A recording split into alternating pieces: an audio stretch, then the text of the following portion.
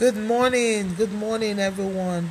Hallelujah. I just want to share from the scriptures from the book of Philippians, chapter 3, verse 13. I'm going to start reading from verse 13. Philippians, chapter 3, verse 13. Paul speaking, he said, I don't depend on my own strength to accomplish this. However, I do have one compelling focus. I forget all the past as I fasten my heart to the future instead. Hallelujah. It said, one thing I have made my compelling focus is to forget all of the past as I fasten my heart to the future instead. Glory to God. And this is the word that the Holy Spirit laid on my heart this morning to share. That if there is anything you're going to make your compelling focus in this new year, in this year 2022, is to focus on what is ahead and forget what is behind. You know, it's popularly said that the enemy of tomorrow is what yesterday. If you keep looking back at the past, if you keep looking back at what had happened, if you keep looking back at the mistakes, at the failures, at the things you didn't do right, if you keep looking back at what people did to you, if you keep focusing on what you could have done better. So it's like a person, maybe a single lady who has been through several relationships. You have gone through several relationships that didn't work out. And you are right now feeling so terrible, feeling so bad, and you're feeling like you have made a mess of yours of life. You have made a mess of your single state, of your singlehood.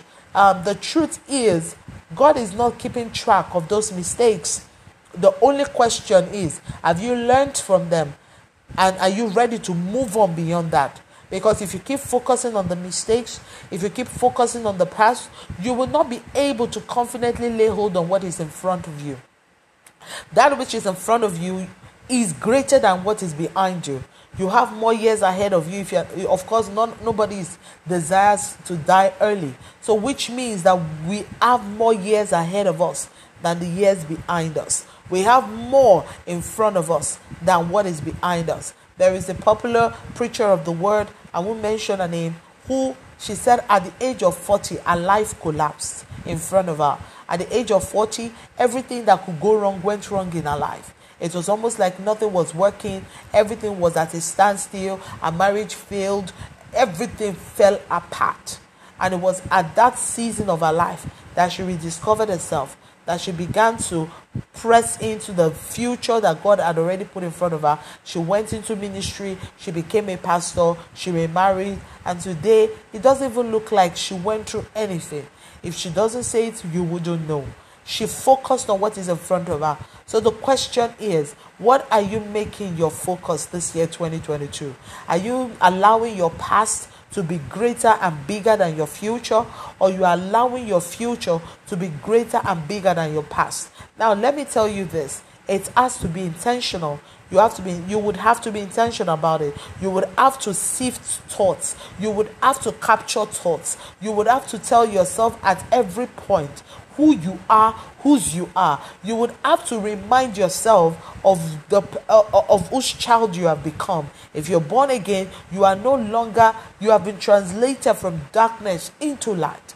You have become a child of the Most High God. That's what it means. So therefore, you would have to continually remind yourself, because the devil would always look for opportunities to bring in what has happened in the past and make you feel like because your past has been this way, your future is not going to be any better.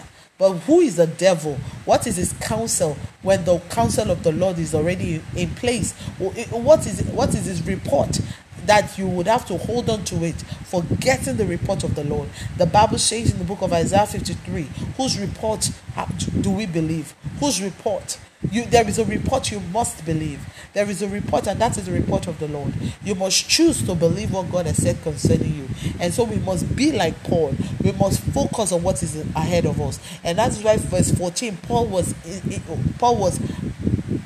said it clearly here. He said, I run straight for the divine invitation of reaching the heavenly goal and gaining the victory prize through the anointing of Jesus. He said, I reach forward.